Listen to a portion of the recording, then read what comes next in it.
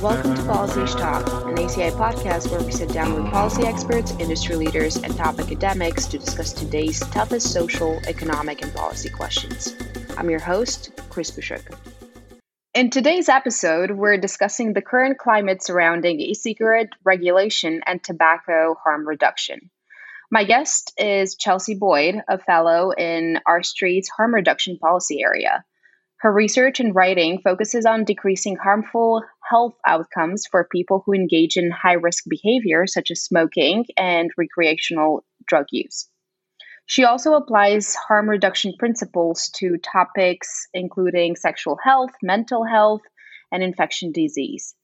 Prior to joining R Street, Chelsea worked for the peer review department at the Patient-Centered Outcomes Research Institute. And while there, she evaluated principal investigators' experiences with the Institute's unique peer review process.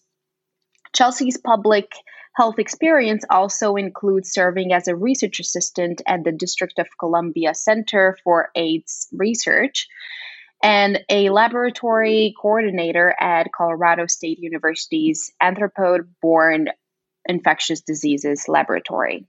Welcome, Chelsea. Thanks for having me. Let's jump right in.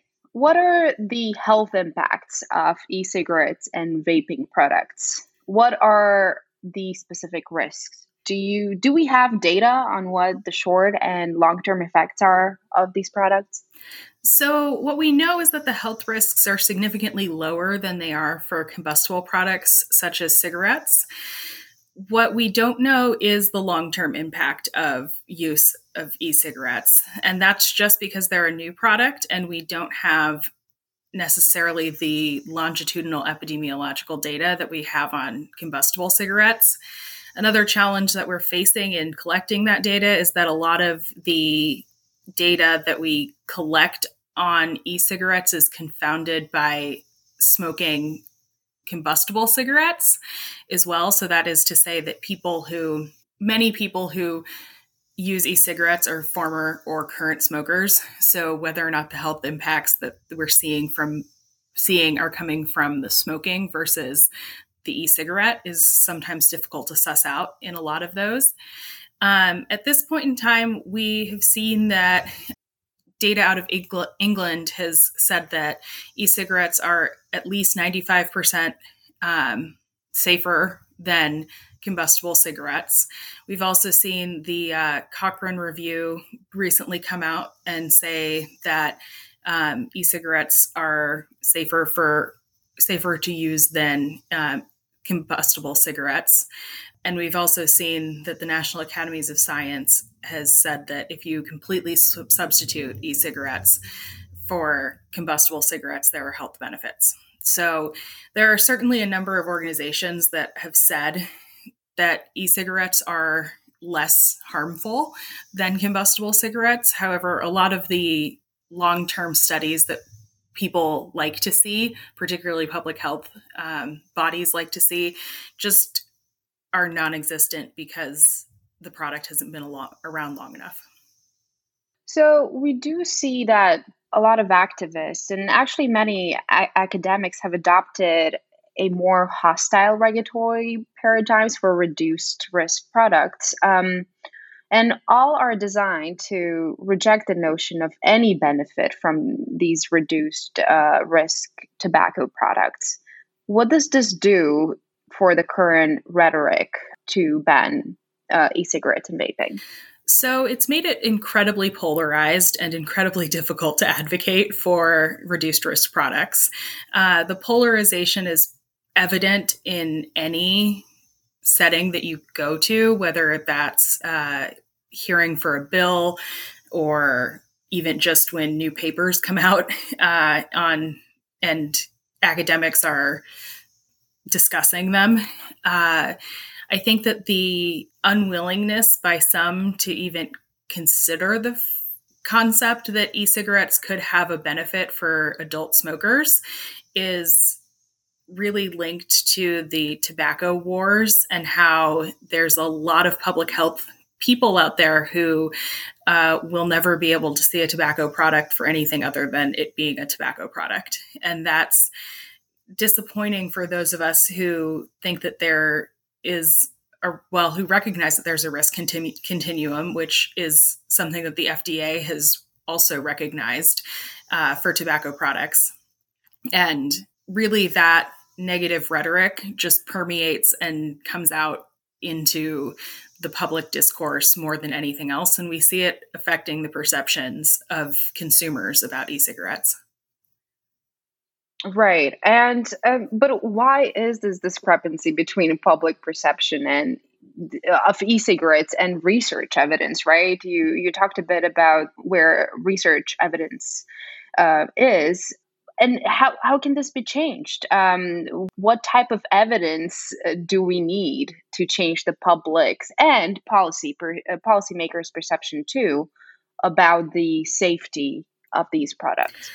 One of the things that I think that a lot of public health practitioners and researchers are really hanging their hat on the need for long-term epidemiological data, which I already told you is challenging to come by. And unfortunately, by the nature of it being long-term data, it takes a long time to get.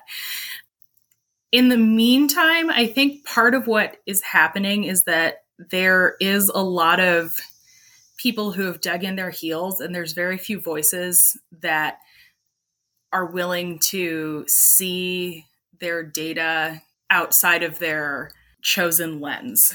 And I say that very carefully because I don't want to imply that researchers are doing anything malicious or necessarily research misconduct, although we have seen a couple of papers retracted because of academic misconduct. I think that there is, though, a tendency to design studies to find what you think you should find. And that's part of the publication systems, I guess, incentivizing of how they publish, but I'm getting off topic on that one.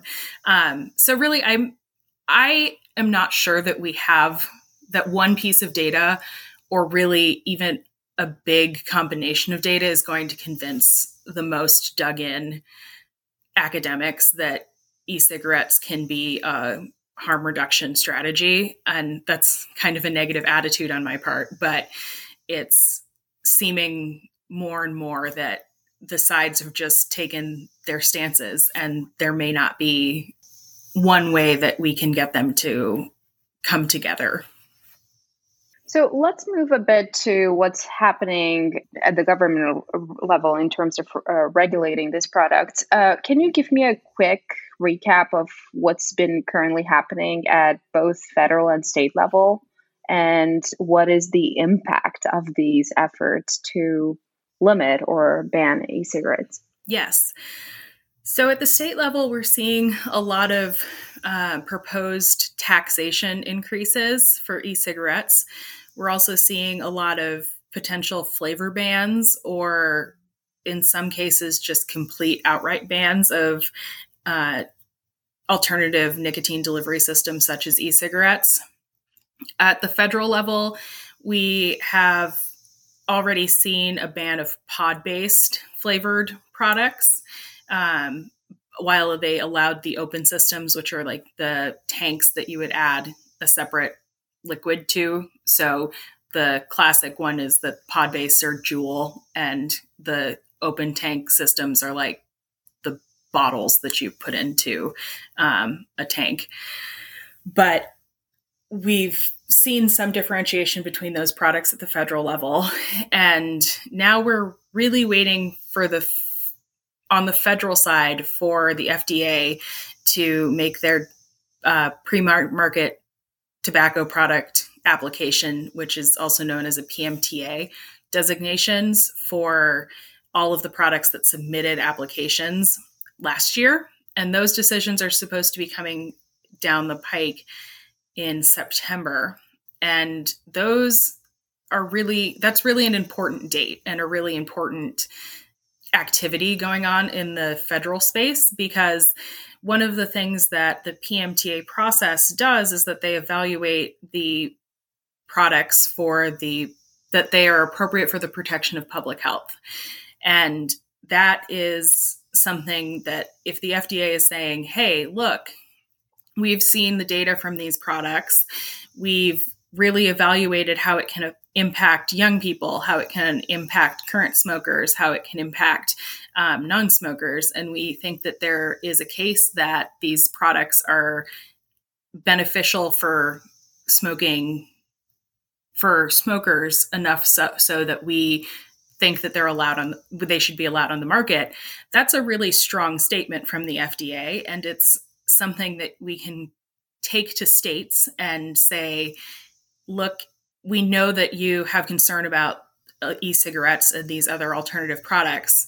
However, the FDA has said that there's a class of them that are appropriate for the protection of public health, and you should consider perhaps exempting these products from whatever legislation or bans that you may want to put in place. And on top of that, it comes down to it preempts a lot of the state legislation. So if the FDA says that a class of products can't be on the market, that overrides what a state has to say. Of course, states can be more restrictive than the FDA, but we would like to see them not do that, of course. But really, I think the PMTA is the thing that has the biggest implications for regulation right now, both at the federal and the state level, just because it can really be something that advocates hang their hat on to say that the FDA has deemed these products to be safe enough for public consumption. Right. And I guess we'll have to wait and see how things out to play out with the FDA. But what is the threat of over-regulating these products? So there are several different threats to over-regulating the products. I mean, the first one, and the one that I find the most important, is that it could lead some people back to smoking. And it could also prevent people from switching over to a safer product. We know that from research that there are definitely people who say that they would do whatever they needed to find or access their preferred product if there were a ban in place. We also see from some evidence recently, a study came out that showed that the full ban on flavored tobacco products in San Francisco led to more youth smoking. So we see that there's also a risk that people can switch back to smoking and smoking rates could rebound if the products are overregulated. Then there's also the risk of illicit markets and of criminalization of a product, which I'm not a criminal justice person. However, we know from cannabis regulation and from alcohol prohibition that prohibition just doesn't work, and that people are going to find a way to access those products. And if you have a criminalization of them, that can bring more reason for law enforcement to engage with people who may be doing very little wrong other than, possessing a contraband product. So I think it's interesting that as we are watching the prohibition of cannabis kind of scale down, that we're seeing this scaling up of regulation on vaping products, nicotine vaping products. And I think it's something where we can look to what we've seen in the past with cannabis to how over regulation may impact people. So from what you're explaining, there are some very obvious and real consequences of making these safer products less available to the people that need them. But what about perpetuating false information about this risk? Like, what are the consequences of that? I think we've already seen some of the consequences of that. So one of the examples that I like to point to is the outbreak of e-cigarette and vaping product induced lung injury, which is also termed EVALI. We saw that before the pandemic started, and it was caused by illicit THC cartridges that were vaped by individuals, and those cartridges contained a chemical known as vitamin E acetate that led to severe pneumonia-like symptoms. And that was just handled very poorly, in my opinion, by the public health machine, I guess. The CDC was very slow to acknowledge that it was not nicotine vaping products and still hasn't 100% said it's not nicotine vaping products. They've come very close, but they haven't completely exonerated nicotine products. And we saw that there are drops in vaping. And that is something that a lot of people are associating with the Valley messaging and how e-cigarettes were seen as dangerous, even though it's not necessarily the manufactured nicotine e-cigarettes that are the cause. So that kind of misinformation can certainly lead people to switch back to smoking. I think also you will occasionally hear about exploding e-cigarettes, which is another thing that just doesn't happen very often. And one of my mentors always likes to mention that there are far more house fires from combustible cigarettes than there are explosions of e-cigarettes. So again, this kind of focusing on the tragic, but nevertheless more rare occurrences leads people to think that these products are of greater risk than they really are. So, Chelsea, if we look at how the US approaches the use of e-cigarettes and then how the UK approaches, there are obviously some divergent positions. And why is that, though? From what I understand from my counterparts in the UK is that part of it is just a cultural difference, particularly in how they see the progression from youth to adulthood. We've seen a moral panic here in the United States over youth vaping, which of course no one wants. But because we see this transition to adulthood is very like, okay, you turned 18 or you turned 21, you're an adult, now you have all of these privileges that come with adulthood, and beforehand, none of those apply. From what I understand is that they haven't seen that same moral panic in the UK because there's more of a understanding that you transition slowly between youth and adulthood, and there's less, I guess, panic over people or over young people potentially using e-cigarettes. So that's part of it.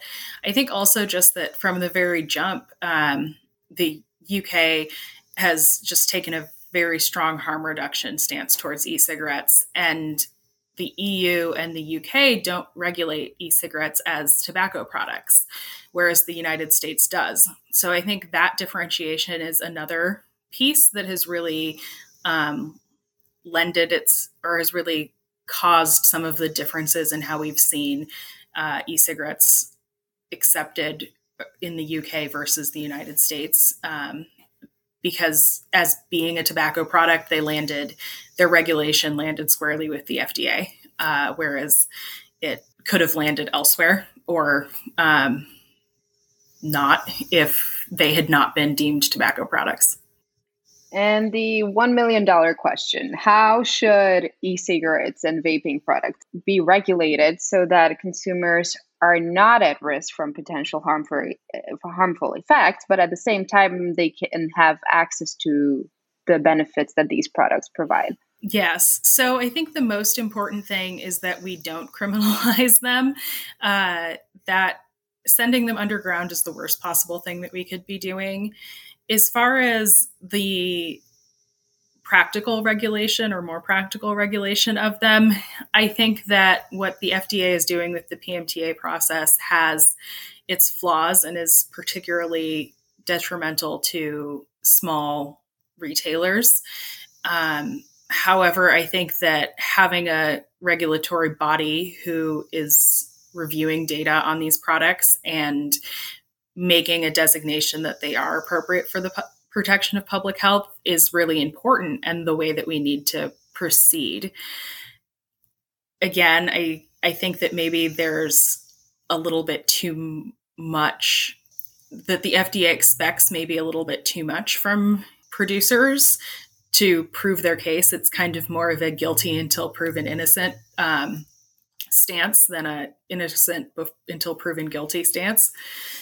But I think that the PMTA process is a step in the right direction. And then moving forward from that, the modified risk tobacco products, which is an MRTP, and that goes a step further than the PMTA to show that the product is less harmful than combustible products and not necessarily on par with nicotine replacement therapy and other cessation products, but that it's compared more heavily towards that type of a product than they would be for a PMTA. So that's my solution for it, even though it's probably not the most satisfying one. Well, I guess we'll have to see. So, but Chelsea, any concluding thoughts for our listeners? I think that the biggest thing is just to keep an open mind, and especially for regulators, to recognize that there are unintentional consequences as well as intentional consequences to whatever regulation you put forward on any product, but particularly e-cigarettes. I also think that, correcting misinformation is just something that we're all going to have to work very hard towards doing. But mostly, thank you for having me. Thank you for joining the podcast.